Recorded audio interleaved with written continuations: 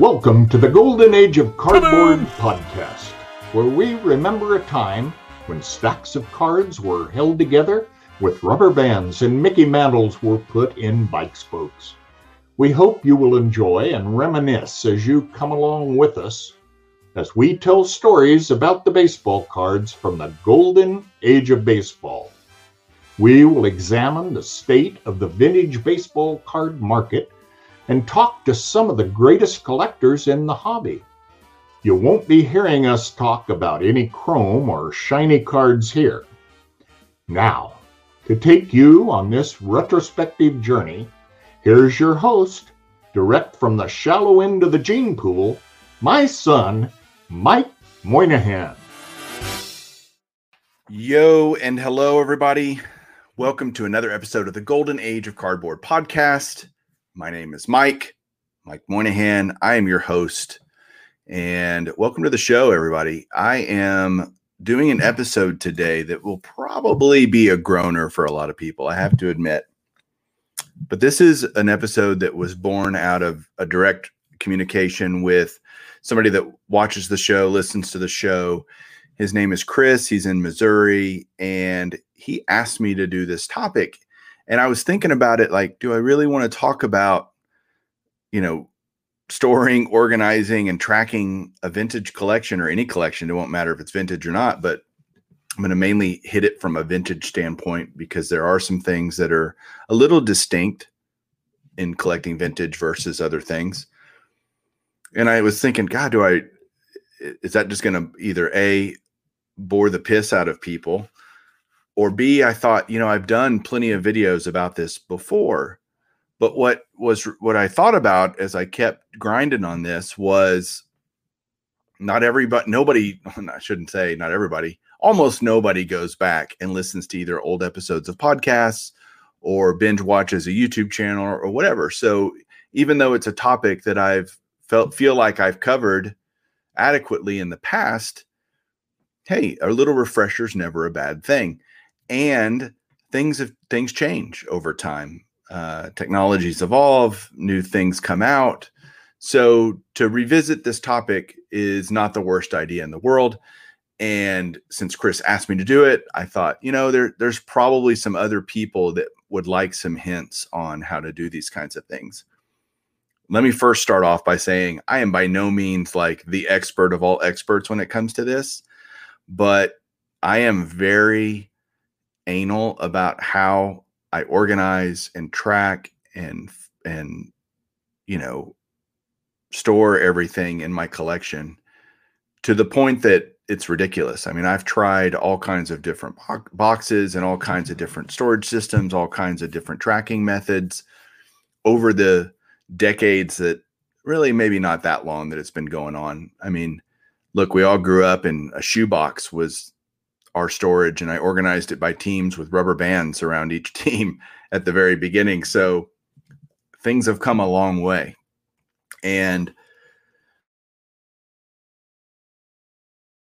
at the 15 years or so of the internet and technology and different ways to do all this stuff online, then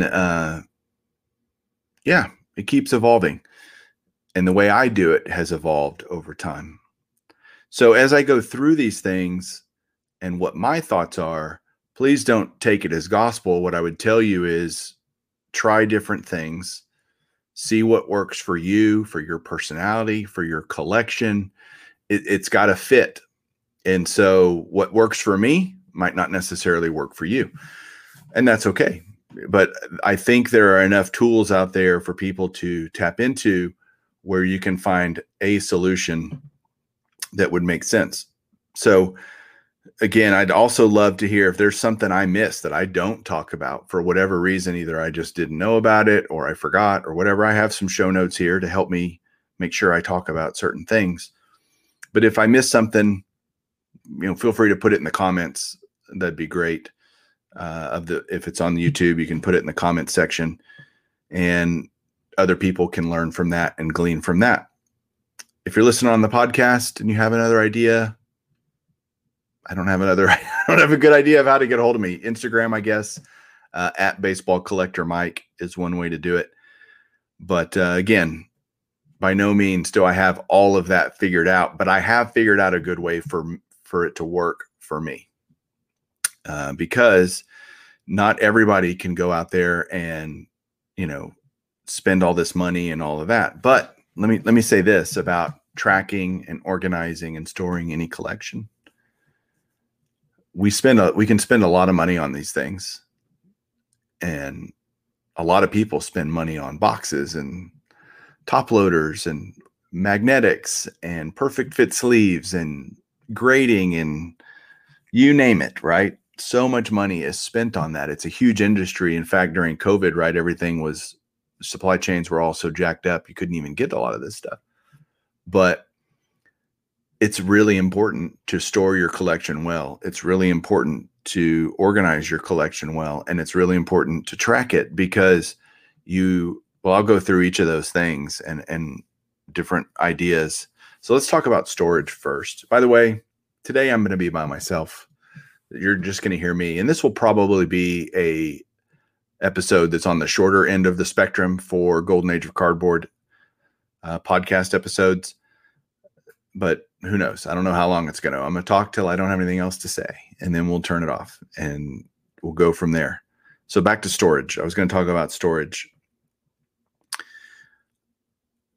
Obviously, the size of your collection matters a lot in what you need to store it and the type of collection that you have, not just how large it is, but if you have a lot of raw cards, then you're going to need things that can hold top loaders and can hold raw cards or whatever.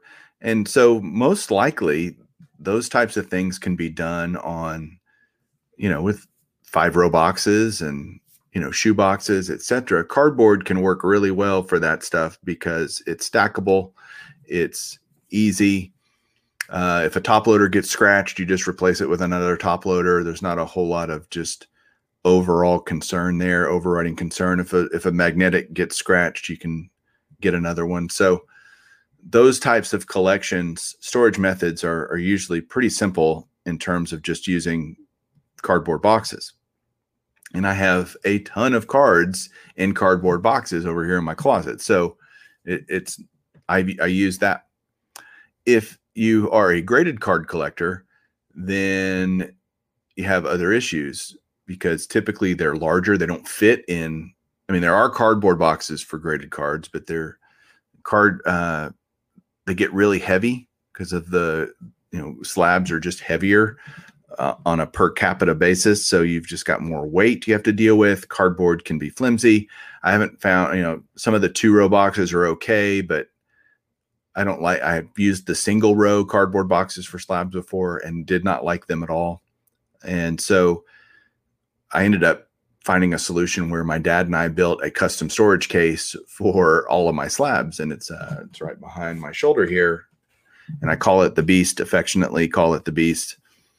And it holds, 4,000 slabs. So it is perfect for that. But again, not everybody can go out and build their own custom storage case, but there are a lot of cool online. You can go online and on eBay and just search graded card storage case. And you're going to find either there's some wooden cases that are really nice. I have had a couple of those in my time.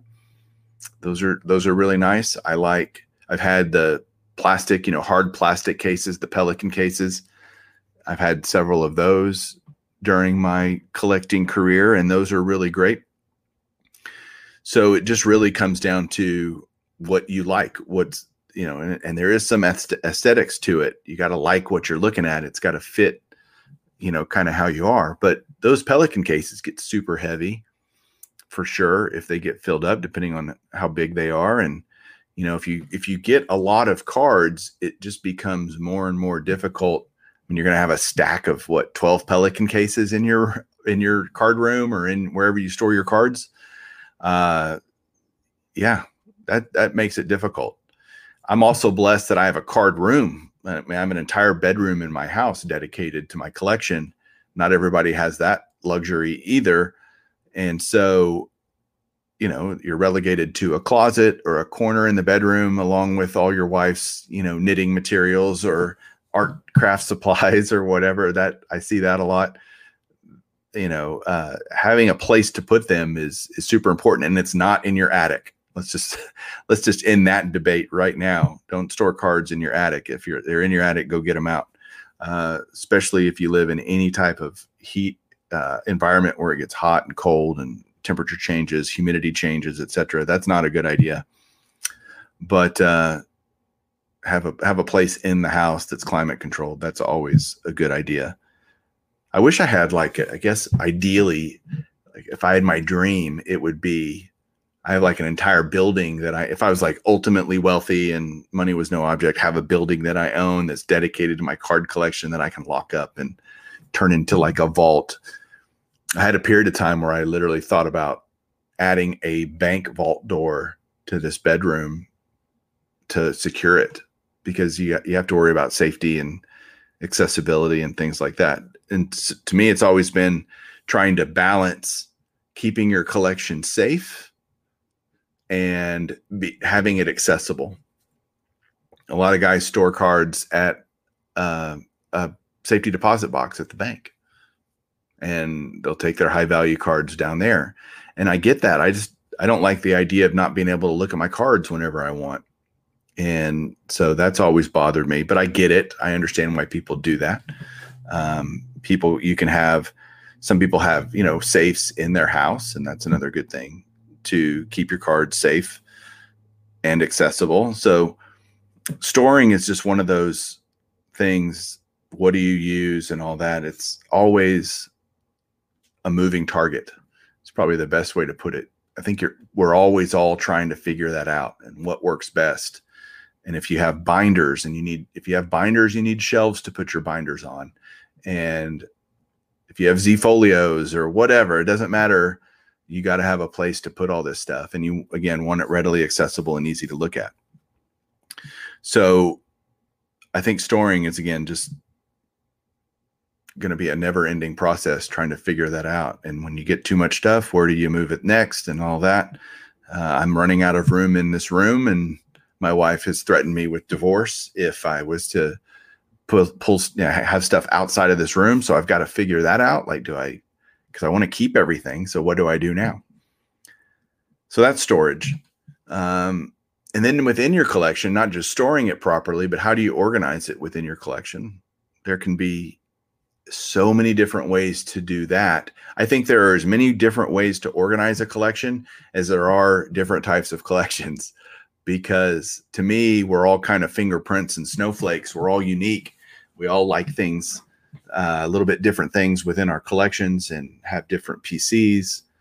We might have a section in our collection of things we're planning on selling, or duplicates, or things that's PC forever, casket cards, etc. And so trying to figure out how to organize that is super important. And for me, the biggest reason organization is so important, and why I keep things organized, is when I want to find a card, I want to know where it is. When you have so many things, the physical location of your cards is super important, because I'm either putting stuff together. I want to pull certain cards for a video, or, oh, I wonder where that card is. I think I have one of those. I want to be able to find it quickly and not have to rummage through countless 5,000 count boxes. That's no fun, no matter who you are. And so I think maintaining a well-organized collection is super important. Again, I think everybody just needs to find the way they do that. They want to do that. Let's say you're a player collector. Well, do you organize your cards as a player collector by year? Do you organize them by maker, card manufacturer, and then by year? And then, do you have them in serial order number? Who knows? We all, again, will kind of be creative, but it needs to be a way that allows you to find a certain card quickly. With a large part, with the hundreds of thousands of cards that I own, you could say, Mike, do you have an XYZ? And I could either tell you, yes, I do. And if the answer is yes, then I can probably find it pretty quick. And that just comes from staying organized. Think about when we were kids, right? mom would always tell you to clean your room, and you're like, oh, I don't want to clean my room. But once you get your room clean, it's much easier to keep it clean than to have to start all over a few weeks later. And that's how I feel about card organizing and collection organizing. If I keep it clean in small doses, keep things organized, keep putting things where they need to go for the long term, it makes it much easier. Things don't get backed up, stacked up, and just annoying me to death. But that's probably more me personality wise than anything. But I can't stand to have cards just lying around, stacks of cards that are not in what I would call their home based on the way that I organize my collection. So figure that out. Think about how you want to do it. Make a conscious effort to have a system, have a plan, whatever that is.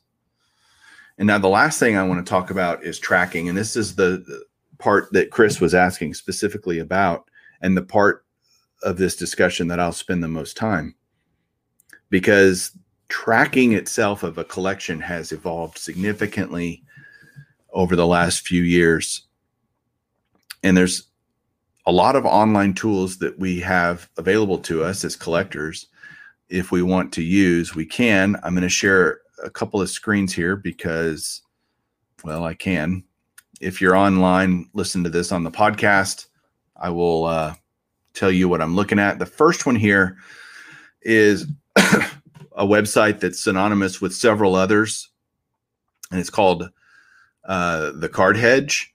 The website is cardhedger.com, just like it sounds, cardhedger.com. This is a website where you can research, manage, and track your collection. It shows it here. And it's all about, pricing information and putting your cards in there and kind of knowing what your quote unquote cardboard portfolio is worth in any given moment. And I think for a lot of collectors that can have some value. Usually if you're a vintage collector, value is an ancillary benefit of what we do. It's not a driver of what we do. But I still like kind of knowing, it doesn't necessarily affect a decision in terms of, wow, that card's worth a lot, I'm going to sell it. But it's like, that's pretty interesting that card has doubled in value since last year or whatever. That's interesting to know. So I find it interesting. It's certainly not a driver of my habits and what my decisions are. So Card Hedge is a relatively new tool. And in full disclosure, Card Hedge is just signed on to be a primary sponsor for Bench Clear Media. So you're going to be seeing a lot more of things about the Card Hedge and cardhedger.com. So that will come later. But there's two others that are main ones. As I get rid of this, there's you got Card Hedge, you've got Market Movers, and you've got Card Ladder. All three of these tools, I think, are very similar. There's certainly probably some subtle differences between each one, but they're all trying to allow you to create a portfolio, put in what cards you have, and or look up cards that you're looking to buy and kind of see what those price movements have been over some period of history. And I think all of them probably have things that are good about them and things that are bad. I wish I could speak more in detail about how those work, but the reality is I've never used any of them. Most of them are pay to play services. So you pay a subscription fee to have those. And what I would tell you is the biggest reason I haven't done it is, and this is in talking to Card Hedge as we were working out our sponsorship deal with them, and they realize this is a problem across the industry of tracking sports card collections, is it's pretty limited. They all have a certain amount of cards in their database that they track. They don't track everything. And so it's, you might have a card that's just not in there. So it's really, really hard. It's like, well, dang it, that's one of my best cards. And they happen to not track it because it's maybe not it's a one of one, or it's a low numbered card that's just not tracked. There's not a lot of data. And there's certainly not a lot of vintage on any of these sites. And so that's at least from a card hedge, they've recognized that, hey, we need to do better at this. We need to improve how many different cards and different sets. I think Card Hedge has, I'm going to say this number, it may not be exactly accurate. It's not intentionally misleading, but 100,000 plus cards that they track, which is a lot, right? But there's literally millions and millions of cards out there. So they are certainly missing quite a few cards if you want to track a complete collection. And it's usually tracked not at the raw level, but at a graded level. And so to have just an inventory of your collection, if you have a card that's raw, that's a very difficult place to do that, whether it's Card Hedge, Market Movers, or Card Ladder. That's very difficult for all of them. In the vintage world, there are, and I'm going to make a note to myself because I just thought of something and I don't want to forget it. Because I'm going to talk about another thing right now. And in the vintage world, if you want one of those tracking type softwares, I mean, until somebody proves otherwise, VCP is the king of that, vintage card prices. And there are plenty of things to complain about VCP. None of these are perfect. That's the whole thing, is you have to find one that fits the best with you, knowing as you go into it that it's not going to be perfect and it's not going to do everything that you want it to do, which, kind of blows, but that just is what it is. So I'm going to pull up VCP here. If you're watching on YouTube, you'll be able to I'll be able to share my screen with you. But vintagecardprices.com is the website. They have an app. They have, and I am a subscriber to this. So just in full disclosure, I own a subscription to this. I have paid for a subscription to this, and I use it a lot. This is my primary tracking system. And I think a lot of vintage guys use VCP for a lot of reasons. It does not have every card either, by the way, but it has way more than everyone else, like way, way more. And if you're a vintage guy, that's a good thing because you might have a card. Here's the issue, though, with VCP is, and true of a lot of them, it's mainly geared towards having a graded card collection. So if you pull up your collection, this is just showing mine, all the different cards. And these are all just graded cards that I have in here in the collection. What's cool is you can search by a player. Like this is Bob Feller. I have 4 different Bob Feller cards. In my primary collection, I have it broken down by just my primary slabs, my autographed slabs. And then you can make different subsets. You can do just one set, or you can have a little category, subcategory, let's call it, for a different subset. And easy to search and find cards. So to me, it's very easy to use. It shows you kind of what the value is, what you can put in, that you have to put in there, what you paid for it. And it tracks up, down, left, or right. A lot of complaints I hear from people, especially dealers, about VCP is that the card prices are not up to date.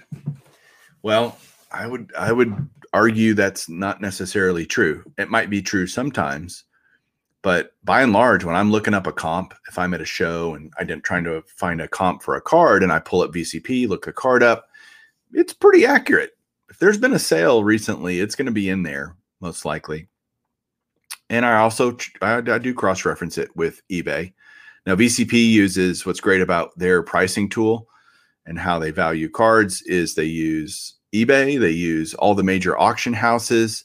So they, I think, cast the widest net in terms of trying to identify as many public sales as are out there.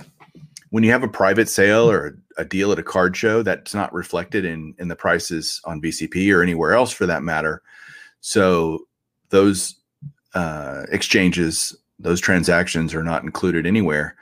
What another detriment to Card Hedge, Market Movers, Card Ladder is they are limited. Most of them are just pulling VCP data, or not VCP data, sorry, eBay data. A couple of them have tied into some auction houses and whatnot, but the reality is they haven't quite figured out how to make that work really well yet, but VCP has to a large degree. So I'm telling you, if you're a vintage guy and that's your thing and you have a lot of graded cards, then VCP can be a very productive solution for you. So then what if you're a raw guy? Well, if you collect mainly raw cards, then you've got to find a way to track that still, right? And I would say one place that you could go is Beckett. I mean, Beckett has, for all the issues that, there's reasons a lot of people don't use Beckett anymore in terms of just looking online and pricing tools and whatnot. That used to be the place to go for pricing. But it does have a very cool tracking system. So if you want to put that you have certain cards, you can do that and kind of create your collection online through Beckett.com. You have to sign up. I do believe there is a fee to that. I don't know what it is off the top of my head. And I don't want to quote prices here either, because if somebody goes back and listens to this a year from now, the prices might have changed. And so I would just tell you, check each website. They'll have their current pricing. Typically, most of them, it's cheaper to buy it by the year, an annual subscription, than on a month-to-month basis. Most of them have trials where you can try for 30 days and give it a shot to see if it's something you like, if you like the interface and the interaction and what's available and all of those things. Those are all worth, trying out different things to see what suits you best. But at the end of the day, if you cannot find anything online that just makes sense for you, or it's too expensive or whatever, I would tell you, go back to the old spreadsheet. Use a spreadsheet, either a Google Doc spreadsheet so that you can have access to it wherever you want, or an Excel spreadsheet that you can put online or whatever, put in an online drive where you can access it. But if I said, hey, what's gotten me through thick and thin in terms of organizing and tracking my collection, it's a good old spreadsheet. So I will never get rid of my spreadsheet. Even if I use other things, I consider those kind of redundant systems. Like, oh yeah, that's cool that I have all my slabs in VCP, but at the end of the day, I track it myself on a spreadsheet. And to do that, I'm going to show on, if you're watching on YouTube, I'll be able to show you this. Let me share my screen for that. I've shown this before several times, so I do feel like I'm being a little redundant in some things that I've said, but the reality is not everybody's seen it. So I just have this giant spreadsheet, and I have at the bottom of my spreadsheet, I have everything, every segment of my collection I break down into a different tab. Now, some parts kind of overlap. Like if I have a 52 Topps autograph of Bob Feller, that might fit in several different collections. It's a player era autograph. It's a, it's graded. So it's part of my graded autograph collection or whatever. You could have one card fill many slots for different collections that you might have. And I just track them all independently as this collection has its own tab, this collection has its own tab, etc. And so here's all the complete sets that I have since the dawn of time. So I have a complete set one. I even have retired collections. Like I still have, from when I collected Juan Gonzalez, I have a spreadsheet of all my Juan Gonzalez cards that I used to have before I sold them. Player collections like Pudge. And I generally get the information to fill that through, say, Trading Card Database, which, oh, by the way, is another one that you might look at, is Trading Card Database. That's very popular with a lot of people. I've never actually dived in, or is it dived or dove into? I've never used Trading Card Database, so I can't say that I'm an expert on that or can even give a whole lot of information on that, but I've heard good things about it. I have my Josh Hamilton collection here that kind of stops in 2014 when I kind of stopped collecting Josh Hamilton. Player collections of Michael Young. And then I have, here's a list of all my one-of-ones, 300 plus of them. So I have a list just of all my 1-of-1s, my complete sets. Like I said, my biggest things that I'm working on now in terms of projects are some different autograph sets that I'm working on in autograph projects. And then my, of course, 5-decade set, which you guys have heard me talk about ad nauseum, but I have to have a way to track that. Now, PSA does a great job of allowing me to, they have a bunch of different set registries where you can track things, for sure, doing that. But I've found it way easier just to have my own list that is catered to what I want to see. Now, you guys can make anybody can make a spreadsheet and put any data that they want on it. Some people want to know everything about the card, who the player is, what year, what grade, if it's graded, or card number and cost and all kinds of stuff. I simply want to know, do I have the card or not? And so I keep it very simple. The year and the maker of the card, who's the player, what grade I have it in.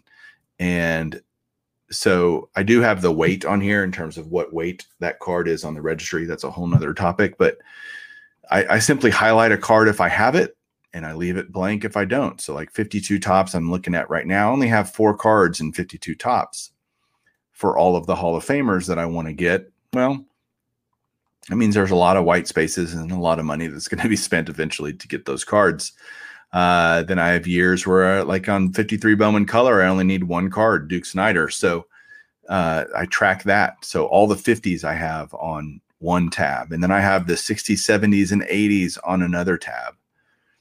And I track how complete am I on each year. And look, I probably take this way beyond what normal people would need to make that work. It's just what works for me.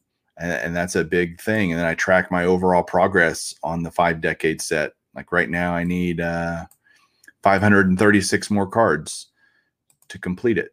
I'm 77% of the way there. And by the way, as an aside, if you would have told me 2 years ago when I started this whole crazy thing, 3 years ago, whenever it was, that I would be, well over 3/4 of the way there in just a couple of years, I'd have thought you were crazy. So I track the top 300 cards by Mike Payne. Even though that's a set registry and I have it on the set registry, I still track it on my spreadsheet because I want to have a place that kind of everything is, even if it's somewhere else.